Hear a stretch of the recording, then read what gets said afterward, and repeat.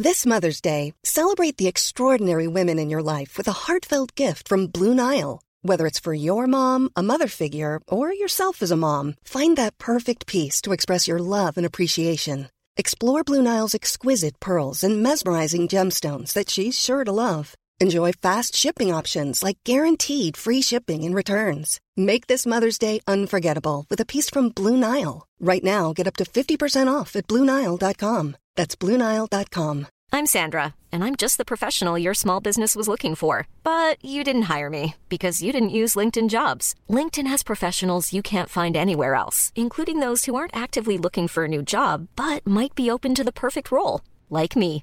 In a given month, over 70% of LinkedIn users don't visit other leading job sites. So if you're not looking on LinkedIn, you'll miss out on great candidates like Sandra.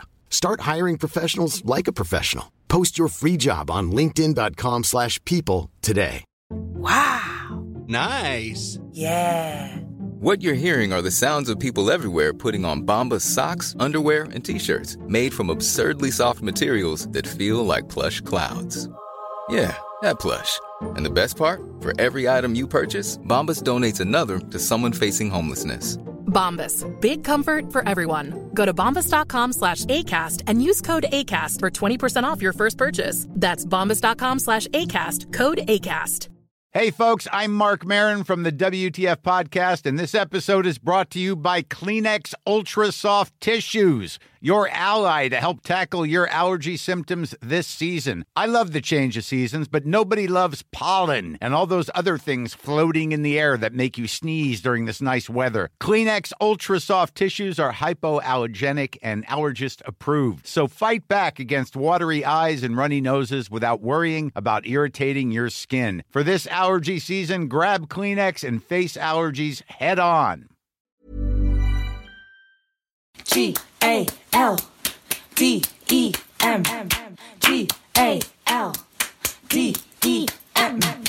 This song is good. Welcome to another season of Growing Up with GALDEM. Inspired by our book, I Will Not Be Erased, our stories about growing up as people of colour. My name is Charlie. I'm the editor-in-chief at GALDEM. We're an award-winning company committed to platforming the voices, perspectives and the creative work of women and non-binary people of colour. I'm Nati Kasambala. I'm a writer and former editor and long-time contributor at GALDEM. Each week we invite guests to respond to old diary entries, letters or text messages from their younger selves. The point is to nurture important discussions about growing up. You can find Growing Up with GALDEM on Apple Podcasts, the Acast app, Spotify or wherever you get your podcasts. Stacey Ann Chin unapologetically identifies as Caribbean and Black, Asian and lesbian, a feminist and a pro-choice mother. A proud Jamaican national, Stacey Ann was featured on the Oprah Winfrey Show, where she spoke candidly about growing up on the island and the consequences of coming out as a lesbian there. Known as a co-writer and performer in the Tony Award-winning Deaf Poetry Jam on Broadway, her career as a performer began at the New Eurekan Poets Cafe. Her poems have morphed into one-woman shows off-Broadway and inspired writing workshops and performances around the world. Stacey Ann's theatrical life continues to evolve within the context of being a woman activist who writes. Her most recent one-woman show, Motherload, chronicles her fiercely determined journey towards motherhood. Hi, so thank you so much for joining us today. We are really excited to have you with us to talk about all of your many incredible pieces of work and also hear an extract from your most recent book, I believe, which is called Crossfire. To kick off, I wanted to talk a little bit about the concept of community. I think so much of grassroots work and language has sort of been commodified for profit in this day and age, and I think possibly including that idea of being in community. And I was wondering if you could talk a little bit about what you meant when you said, I make community, which is a quote we sort of found of yours, which I thought was really interesting. Thank you for having me. It's such a pleasure being here. And, across time zones, it's always interesting and wonderful and magical to see that it actually happens. I grew up in Jamaica where community is a pretty strong word. And I'm actually talking to you from Jamaica just now. And I grew up with many people, their lives interlaced into one another, and we were required to be with each other in order to survive. So on very small things like my mother left when I was a child and didn't come back for me. And so, neighbors helped each other. We lived in a lot of spaces, I was consistently in and out of different homes. So the community of the family had to kind of come together to figure out what to do with me. And even though no one really wanted to have me, or no one had the resources to take care of an extra mouth, there was a sense that you couldn't not do it. And so I ended up in many places with people who were sort of either forced to do it or were themselves struggling to do it. So I grew up knowing that people outside of where I lived and the people inside of where I lived had a lot of power over how much my life went left or right, good or bad, up or down. There was a kind of communal interdependency. People shared resources of food, they shared resources of work, resources of, fixing the house, cleaning the yard, picking coffee, killing a cow. I grew up in the first 9 years of my life very much entrenched in that philosophy. Having come out as a gay person, as a lesbian in my, late teens, early 20s, that I kind of forfeited my belonging to that community in all of the ways that I had grown up and belonged to a Jamaican community, the community inside of UWI Mona, my university here, the community of friendships I had, nurtured and developed over the years. My being queer, my being gay made me a kind of, square peg that didn't fit anymore into this round hole of the community in which I lived.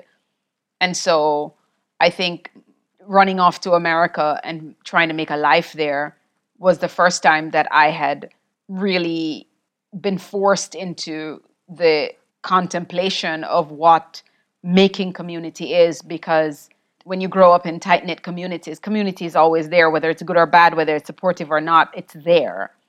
And so when you move to a big city, when you move to a place like New York, you have to make community, as in you have to find people who are your kin, who are your tribe, people who will show up for you and make space for you and take care of you and listen to your stories and help you to buy food if you don't have it, or lend you a coat when you don't have it. So I think there was a definite shift between just kind of widening one's community and what I knew to be the norm in Jamaica. So you make more friends at university and you get in with the people who you want to be close to and you try to become close friends. But yeah, I think the big city life certainly makes it necessary to make community. You have to come up with it. You have to divine it. You have to devise it. You have to create it. You have to bend it in the direction that makes sense for you. You have to travel long distances for it. You have to use resources, to make it happen. And as a lesbian in New York, certainly as a minority, as a Black immigrant lesbian, poet, radical, feminist thinker, I had to seek that community and figure out how to multiply all the parts of me so that I could see myself reflected in the faces around the dinner tables that I ate, on the dance floors in which I, shook my booty. I had to find a way to create communities that had Jamaican bits in it, had Black lesbianism in it, had queer folk in it, had activist folks in it, had people who didn't necessarily have a lot of resources in it, people who were seeking apartments to live in. I had to make it. And in many places, we had to make it from nothing.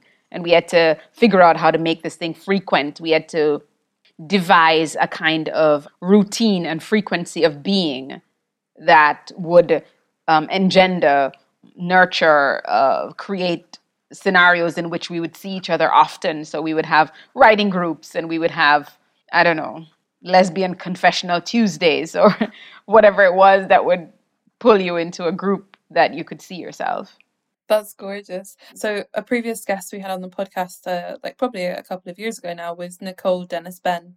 And she spoke at that time about how she, kind of despite the odds, has managed to find a queer community in Jamaica since leaving to New York. And now when she comes back, she feels like she has a space to go and to be in that feels safe and welcoming. And I wonder, obviously, you're back in Jamaica at the moment. Have you managed to make a community there yet? Or is that sort of still in the works? Oh, I've always had a community here. I mean, yesterday I actually blogged, I think on my IG page, where I spoke about, things I would have done differently. And I think some of the first voices that pushed back at me violently and homophobically when I came out as a lesbian in 1995 in Jamaica.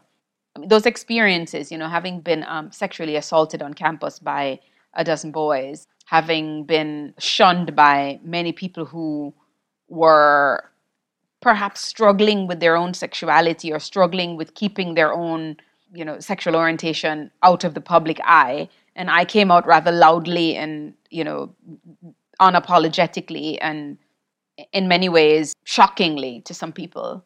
I think the negative responses I got made me decide that I was going to cut off everyone unilaterally. And so maybe because of the fear of them rejecting me, I rejected them first. And so I kind of picked up and left and said, okay, I'm not dealing with Jamaica at all. I'm not dealing with Jamaicans at all. I pulled away from many of my friends. And when I came out, like on TV in America, those people reached out to me and said, it's never been a problem. I don't know what you're talking about. All of a sudden it became this very interesting place where I had made assumptions about some people that were not true. And I mean, I understand why I did it. I definitely did it in order to be safe myself, to take care of myself, to be good, to prevent what I thought was, a world of hurt coming towards me. And so I understand it, but I think there were always people who would have loved me regardless, in spite of and because of my sexuality here in Jamaica. And over the years, I've certainly, I think a few lovers ago, I had a Jamaican lover, and that relationship had me come back to Jamaica quite often, like every month or so. And that certainly rebuilt my relationship with Jamaica, solidified many of my friendships. And this time, I'm here for 3 months so far. This time that I'm in Jamaica, I am fleeing from how COVID has manifested itself in what New York is. New York is a community of many people in small spaces, and the winter, coupled with those factors, pushed me. I mean, and I also bought a house last year, so I was renovating and doing a whole bunch of hard work. And so between the winter, the season of lockdown, unable to go anywhere because of the cold and the lockdown, and the renovation that was happening in my home, I fled New York for the comfort and the joys of my adult Jamaican friends' homes that are maybe at this point spacious and comfortable and have a lot of space outside for the kid to run in and out, and sunlight and warmth. And so I came here for that. I was to come for 2 weeks, and I've been here 3.5 months. So I'm not quite sure what's going to happen, because I know she's been here and she's blooming, and watching her have this specific moment of her girlhood here is rekindling all the joys that had been disappointed in my own girlhood and my own growing up here. So watching her be playful and safe and wide open, and we both learned to swim here. As a child, I never had the resources or the opportunity or the time to become a swimmer. I never had access to the water. But coming back here, we're staying with a friend who has a pool in her, gated community. And we have another friend who is a swim instructor. And the two have come together marvelously. And I have now become a swimmer. And my daughter is a swimmer. So this specific way of being in Jamaica has allowed us to take ownership of the land, the water here in a way that I had never been able to. And to watch my daughter be 9 years old and be, I can very safely propel myself from one end of the pool to the next. I don't pretend that it's graceful, but my daughter has become a fish. She can jump in. Lovely. And so just all of these things, to experience a Jamaican girlhood in the eyes and experience of my daughter has certainly shifted what I remember some of the central brutalities of growing up here.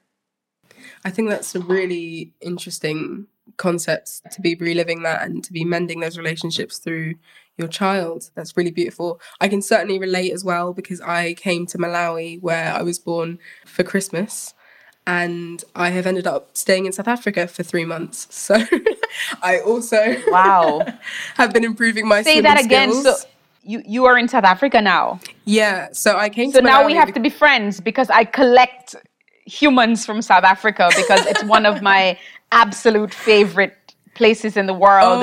I have all kinds of soul sisters and heart friends that I ache for in South Africa, in Johannesburg and Cape Town. It's such a beautiful country. I can be your Durban contact, because that's where my parents' base is. But yeah, you're so right. And I think in a lot of ways, like a lot of people coming back to Africa, like myself and my family, we've lived in the UK for 25 years, and now we're getting to enjoy the continent again in like a really positive light that we didn't necessarily get to the first time round. So I can absolutely relate, and you put it in just such a poetic way.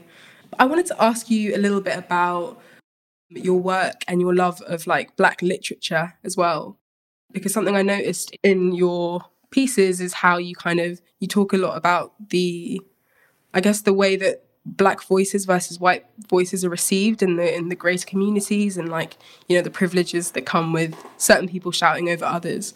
And I guess it's something that you see in the canon, and it's something that you see in terms of like who's considered classic. And I wondered, like, what was your education through Black literature like? Was it something that you did on your own? Was it something that you know, was passed down to you? And how did you come across it? I think reading saved my life as a child. You know, my mother left when I was born. I didn't have a father that stepped into place. My grandmother was deaf up until I was 9, unable to read for much of my life, my grandmother. And so there was a way that, like, for all intents and purposes, I shouldn't have come to literature. Literature shouldn't have found me. I was poor. We had no money for books. I don't remember getting any books before I was, 9 or 10 or 11. And the ones that I got at 9 or 10 or 11 were books that were discarded by other people, or books found in homes that I lived in that other cousins who had used them for school and left them for dead.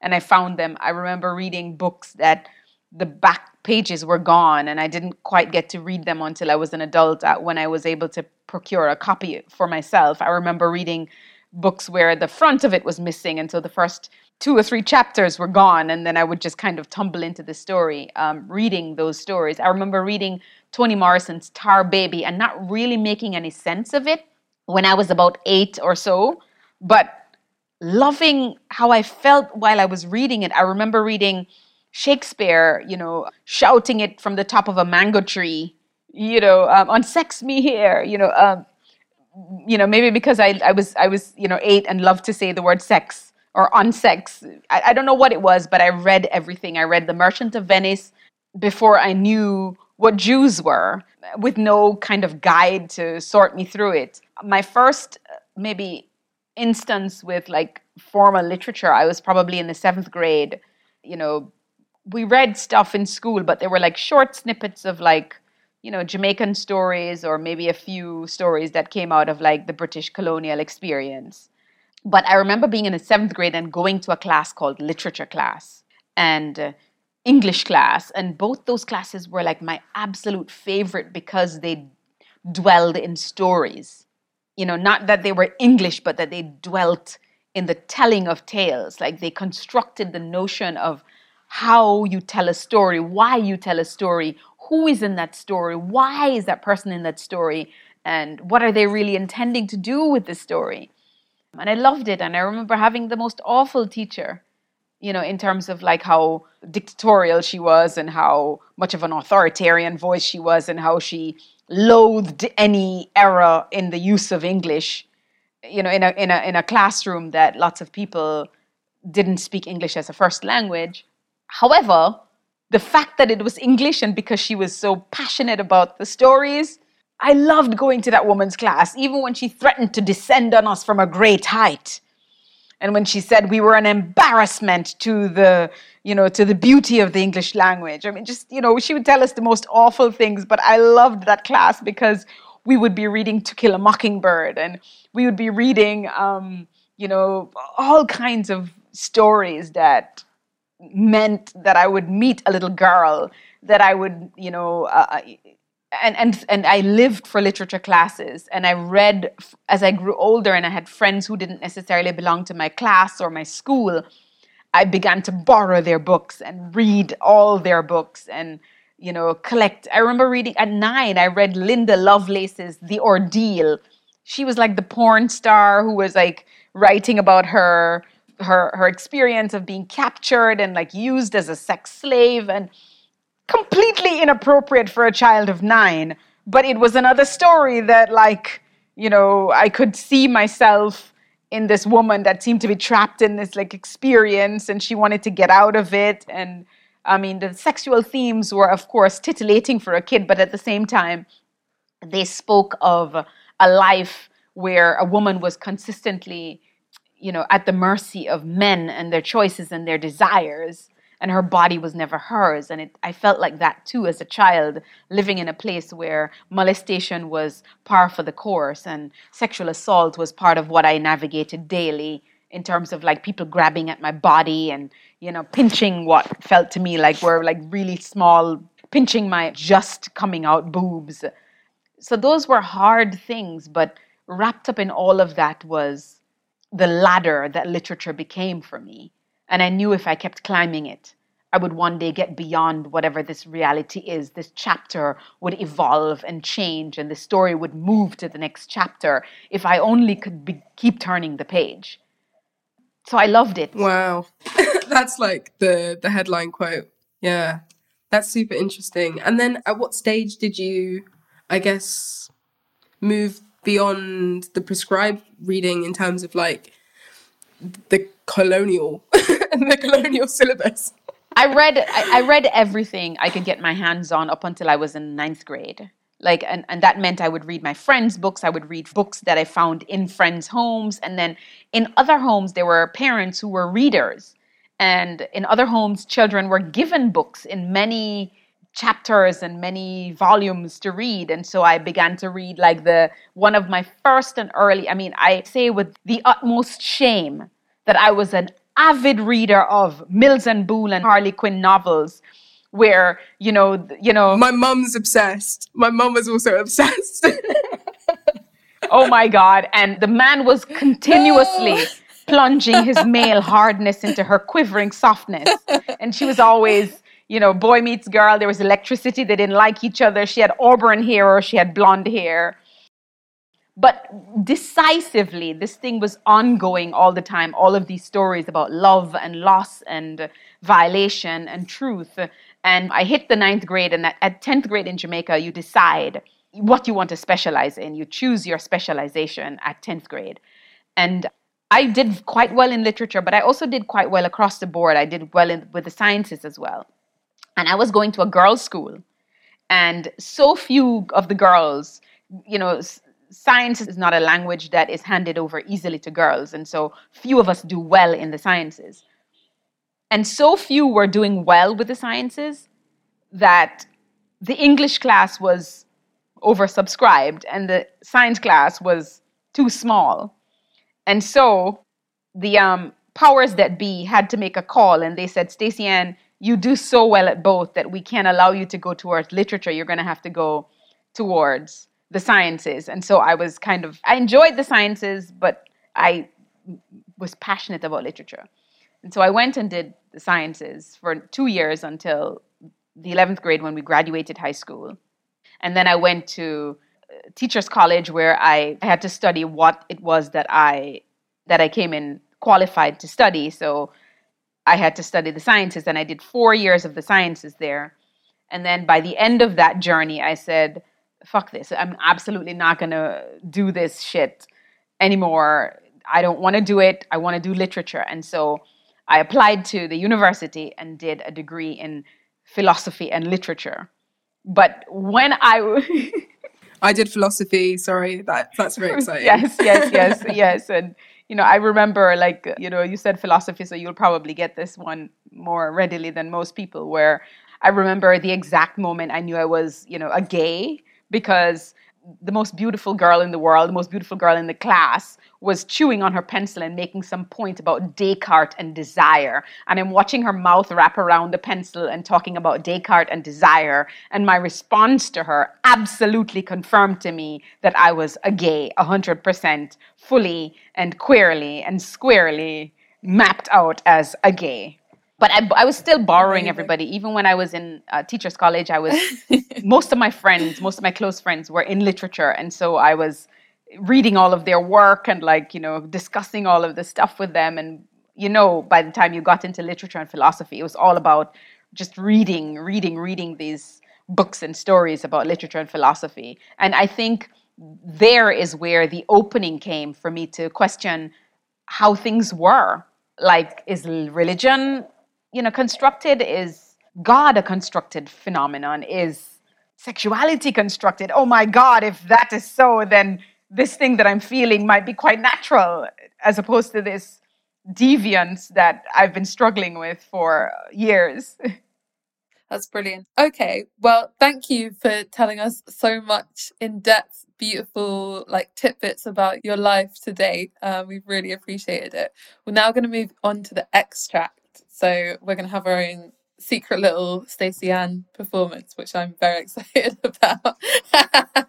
So yeah, it's called Common Truths, or Why I Love My Pussy, which is a bloody great name. Can't wait for you to read it.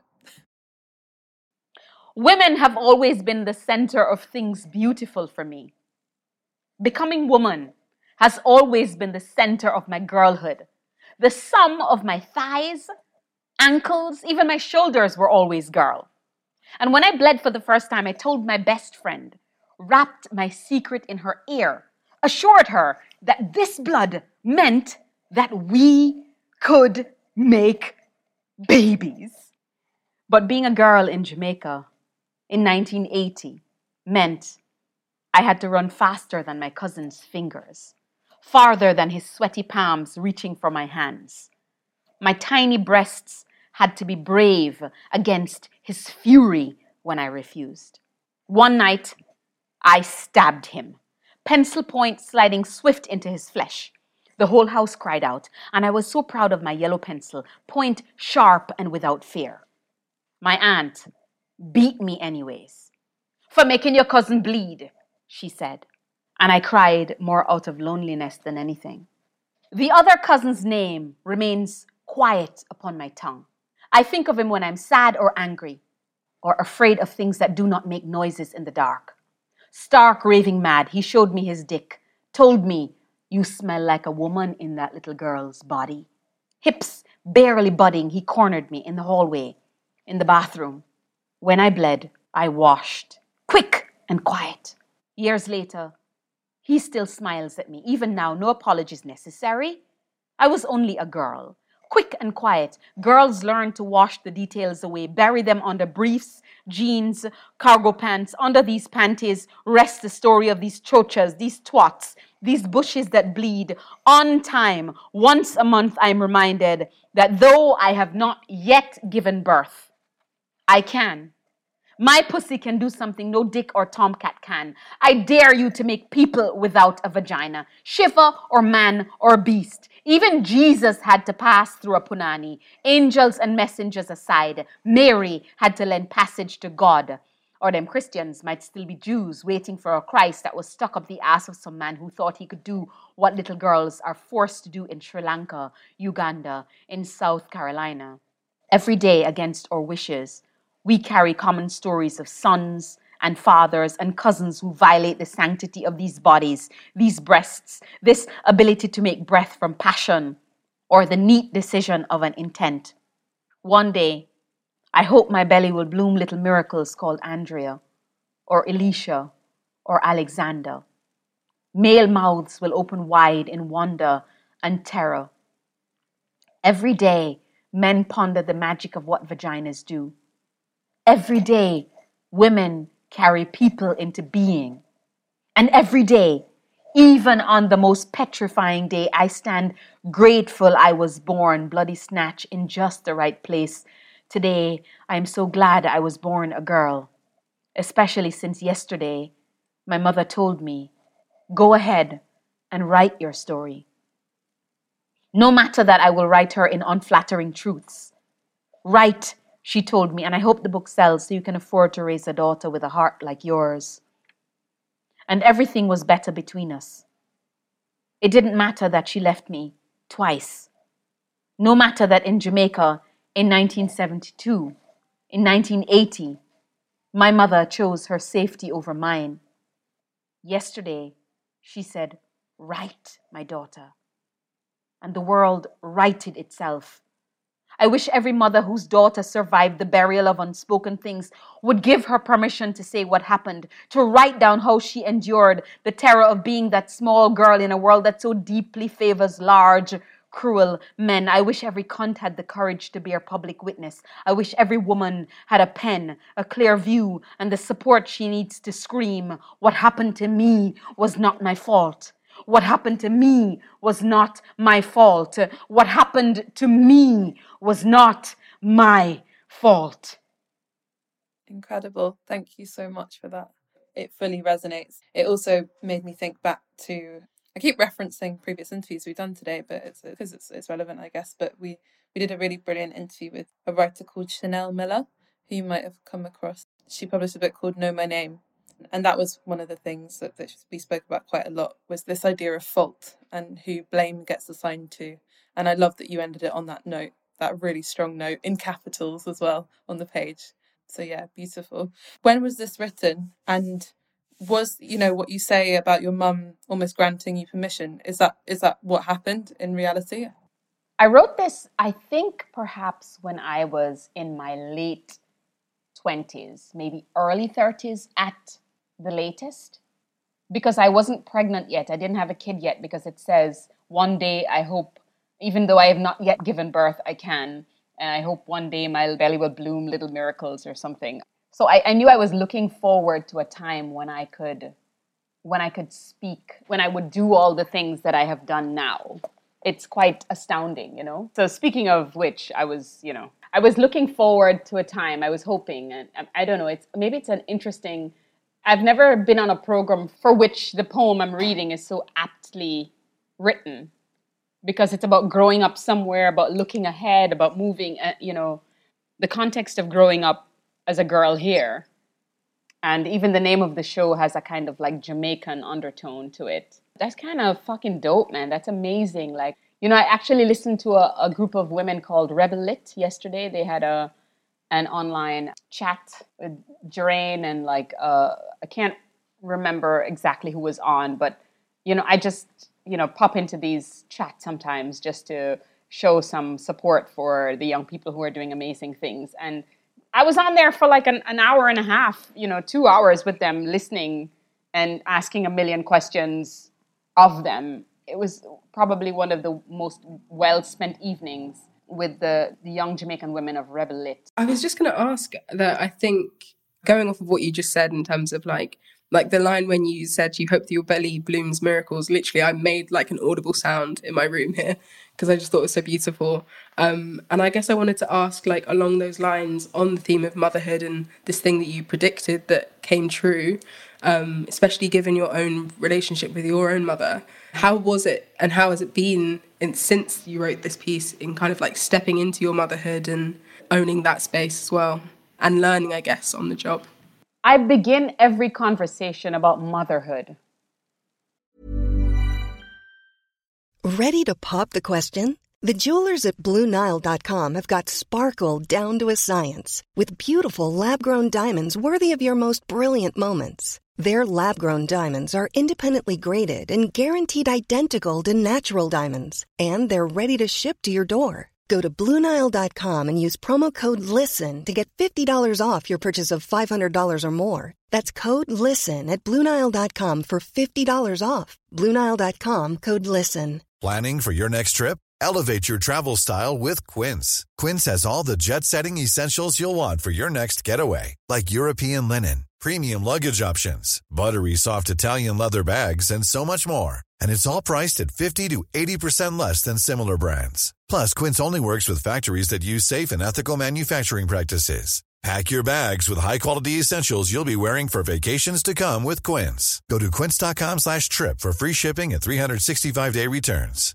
How would you like to look 5 years younger? In a clinical study, people that had volume added with Juvederm Voluma XC in the cheeks perceived themselves as looking 5 years younger at 6 months after treatment. Look younger, feel like you. Add volume for lift and contour in the cheeks with Juvederm Voluma XC. Reverse signs of aging by adding volume to smooth laugh lines with Juvederm Volure XC. For important safety information and to find a licensed specialist, visit Juvederm.com. That's JUVEDERM.com. Not for people with severe allergic reactions, allergies to lidocaine, or the proteins used in Juvederm. Common side effects include injection site redness, swelling, pain, tenderness, firmness, lumps, bumps, bruising, discoloration, or itching. There's a risk of unintentional injection into a blood vessel, which can cause vision abnormalities, blindness, stroke, temporary scabs, or scarring. Talk to a licensed specialist to find out if it's right for you.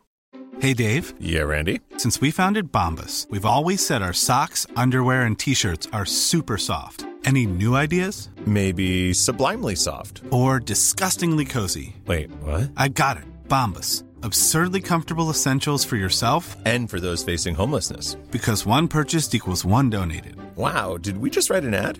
Yes. Bombas. Big comfort for everyone. Go to bombas.com/ACAST and use code ACAST for 20% off your first purchase.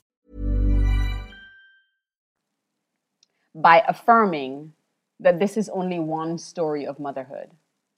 I think sometimes when we get into these beautiful interpretations of who we are and these wonderful truths about people's experience, I think we run into the trap. We run the risk of making it seem as if this is like the way for most humans who can give birth to go.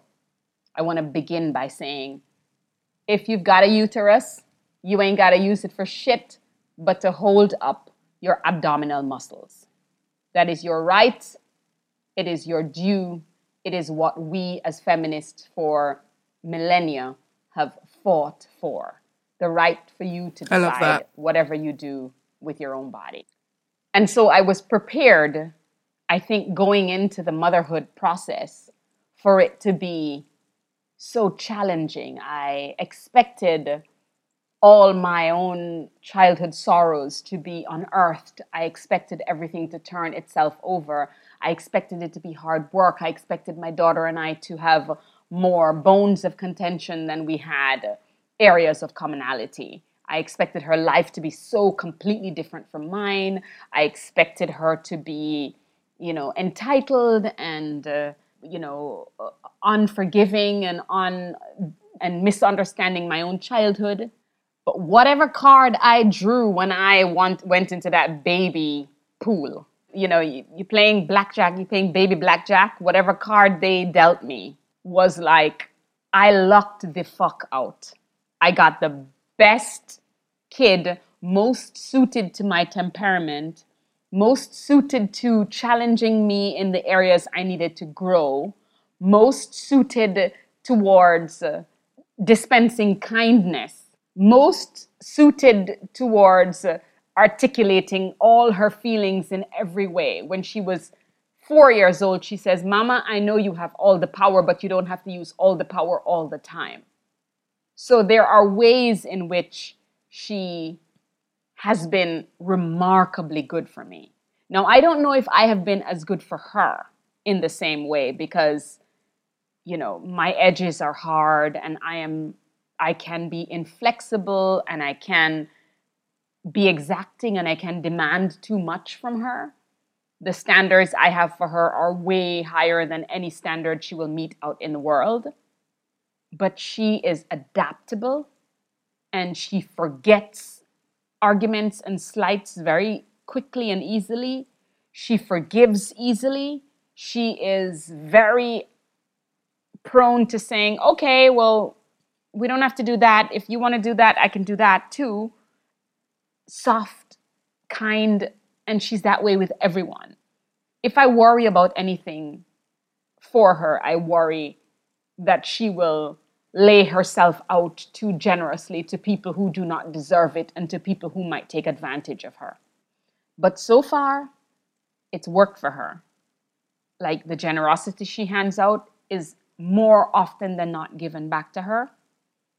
But also, I think she will have many hurts in her life because she gives of herself so extensively. But I also think that her capacity to heal from hurt will also serve her in that. I can carry a grudge for a long time. You know, every new hurt turns over all the hurts I have had in my life, and I hold on to them, and they reopen and bruise again and bleed again and must heal again.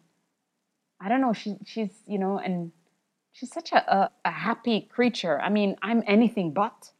You know, I'm broody and I like to think about hard things and I want to figure out what the meaning of life is and I want to unearth every pain that everyone has had and I want to examine it and get close to it and be burnt by it myself. And I like broody women. I like women who are like, you know, deeply, you know, sorrowful and can talk about sorrow with me. And but I kind of love that balance though. Yeah. And even her journey here has been healing for me too, because she's been able to jump into what seems like a difficult transition into like all of these amazing, oh, this is great. She misses her dog, something awful. Every time she cries about that dog, I feel like I'm being such a horrible parent by keeping her away from her dog. But she will, you know, one day I said to her, I'm really sorry that you're missing the dog. And I was hugging her and she was weeping. And I was like, you know, it's really hard for me to hear you weep about this dog. I just wonder, like, am I doing this awful thing to you by having you here in Jamaica? And she goes, well, when I feel like I miss the dog, I just cry. And then I feel all my feelings and then I cry and I let it all out. And then it'll be a long time before I have another day like that. Oh my God. That is beautiful. And I think one of the things I've noticed when you're speaking about your daughter is the way you've just sort of shrouded her in magic. Like, she sounds like such a wonderful girl. Definitely. She's definitely my fairy. I mean, like, my leprechaun, my fairy, my, you know, and I mean, she's preteen. So talk to me in 5 years. We might be having an entirely different conversation. And then again in 10. Yeah. But what I was going to say was just that, you know, do you take credit for any of that? Because the way you described it is almost without taking credit, the way in which she's turned out, I guess. The credit I take is that I have not yet broken it. It arrived shiny and full of fairy dust. And I, so far, even the many times I've dropped it, rolled it, stepped on it, neglected it, pulled it apart, all the ways in which I have failed her as a mother, it's not yet disappeared, the magic. It's still there. And so whatever I'm doing or not doing, I'm allowing the magic to be present for as long as I can. What Charlie said there stood out to me as well, because I think even in that statement you made, which was like, I don't know if I've been as good for her, it's like even the self-awareness to acknowledge that relationship in the way that you have, which is so much more equal and like symbiotic than like most parent-child relationships. I think that's like, it's just wonderful to hear you talk in that way about her as like this fully formed person when, you know, so often like culturally, especially I think within like the wider diaspora and the continent, there can be a very authoritarian or like more traditional imposing relationship. So I'm sure with time you'll both like grow into like the best parts of each other as well. You know, maybe you'll give her some of your edges for when she needs them and she'll open you up to bloom. That's the dream. Yeah. That's entirely the dream. But I really couldn't have hoped for better than Zuri so far. And I see the way that she's loved me and the gifts that her presence has given me. I see them as credit towards when she maybe won't be this magical creature, and then it'll be my turn to be magical, and to allow her to be hard-edged and difficult.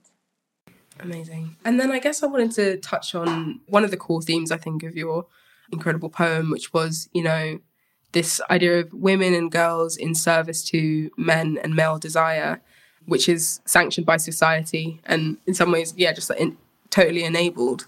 And I guess I wanted to just get your take, because it feels, sad that it can still be so relevant and so pertinent today as it was when you wrote it.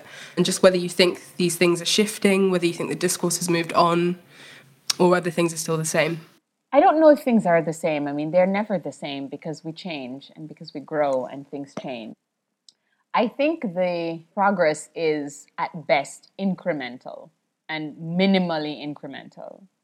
I see myself as holding the position in a long chain of activists that stretched well beyond when I was born and will extend way past the time I'm dead.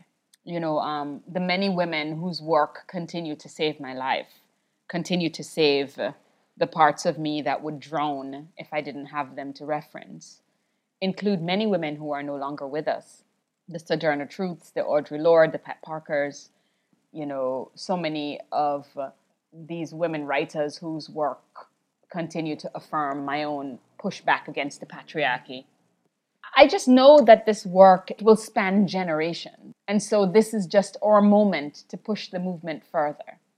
There was a time when girls couldn't go to school within the context of, the continent of Africa, the Caribbean, the US, and various places are at different points of progress in any one long arc.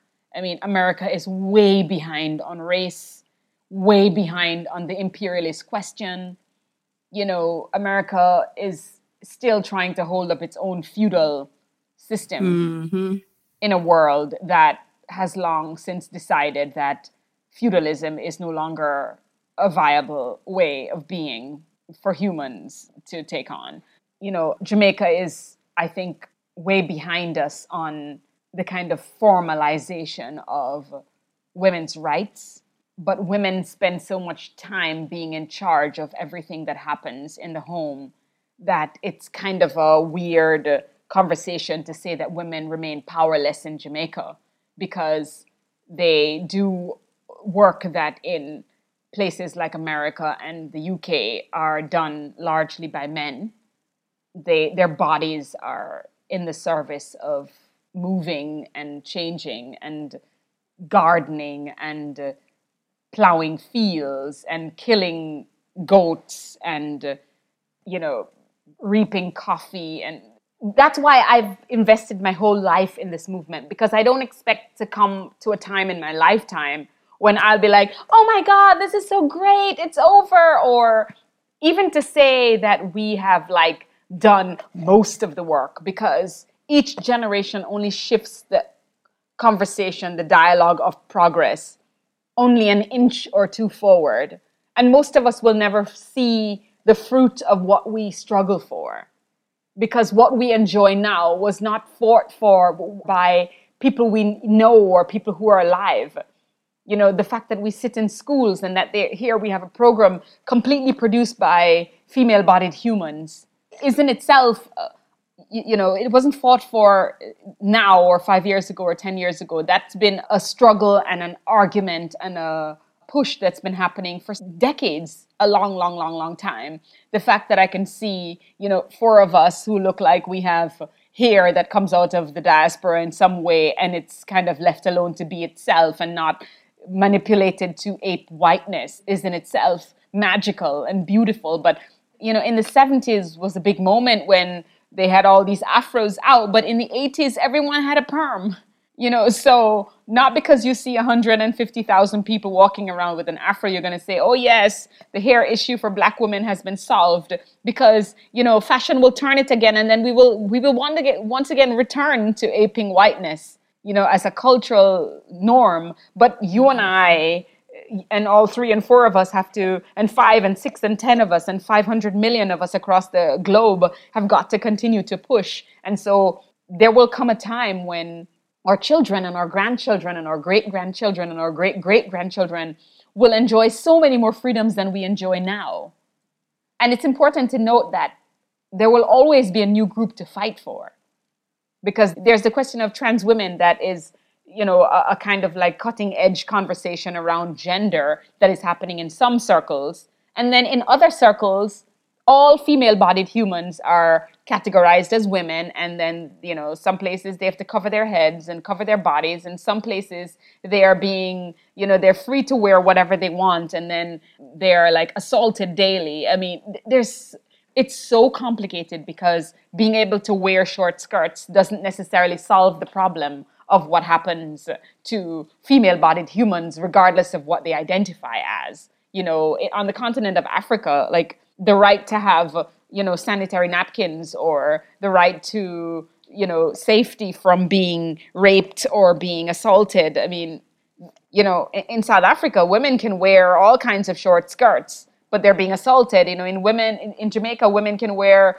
men's clothes if they want. They can wear an afro if they want, largely, but they're still being disappeared every 5 days or so. Every 2 days, every day you hear of a girl or a woman who's gone missing, or a woman who's been strangled by a piece of cord, or, to speak of these things requires an understanding that people are under duress in different ways, in different places, and that the conversation can't be one monolithic conversation, that it has to be suited for where we come from, where we live, which means that you have to have a way that you're talking to local activists, local residents. It can't just be some kind of like global fucking British American conversation that is never taking what's happening to local Malawian women into consideration, what's happening in Kingston versus what's happening in East New York. I mean, it has to be a more dynamic conversation. It's all relevant, right?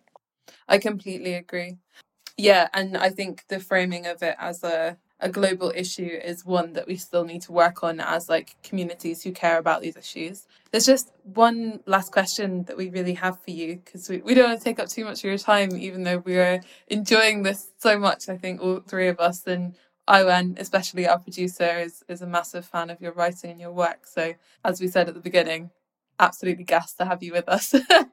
But I was wondering what you think your younger self, that younger self maybe who you write about in your extract, or the younger self who wrote the extract in your late 20s, what do you think that she would think about where you are now in your life, and where your journey has taken you? I think young Stacey Ann would be sometimes ashamed of the fear that overwhelms me sometimes, because now when I make decisions, I'm deeply aware of how they can impact my kid. And so I think young Stacey Ann would appreciate the very brave, I'm going to do this no matter what. And she would be impatient with the mother who is saying, is this the right decision for my kid? I'd like to do it, but I'm not sure. I think she would be proud that I have stayed in the fight for so long, and that I continue to be in it regardless of how difficult it is, like whether it's, financial considerations. I think young Stacey Ann would be very proud that I haven't been hired by anyone yet.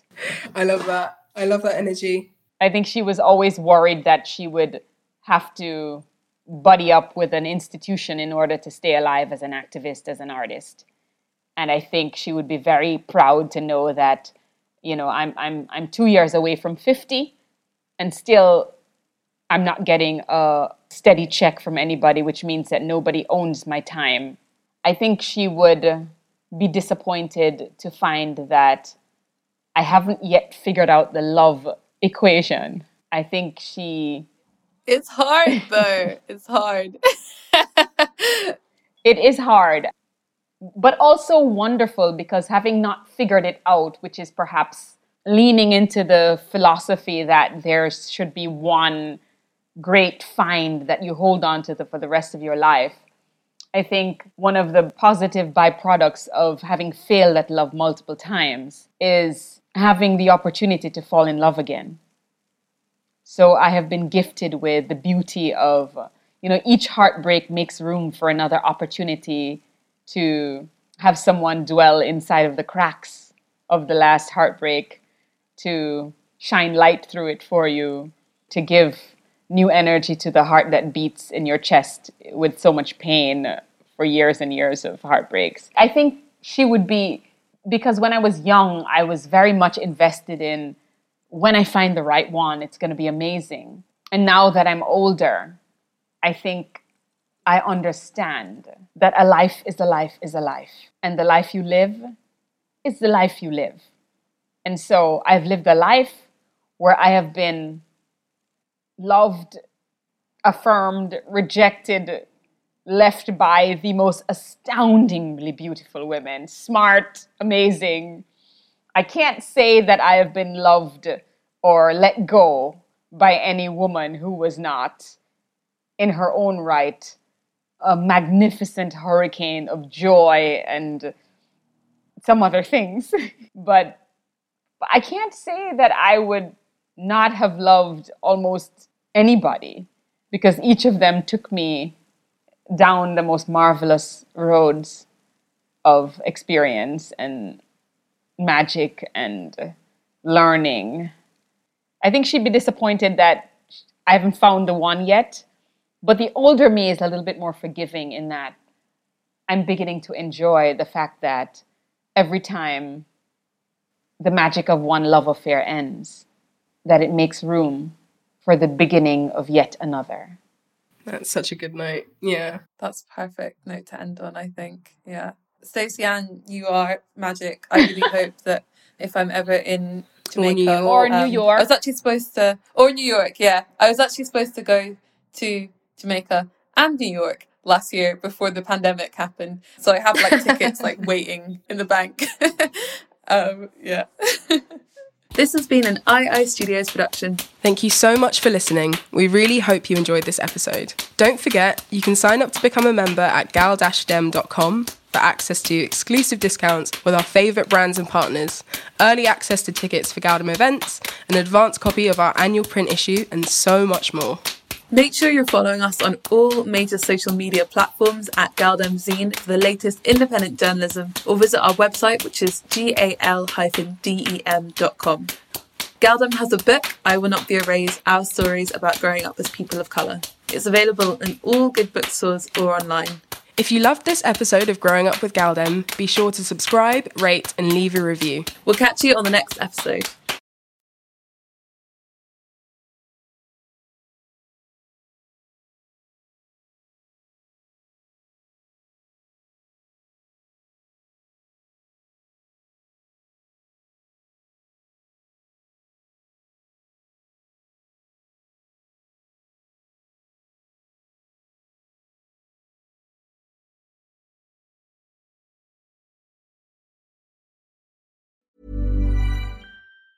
Planning for your next trip?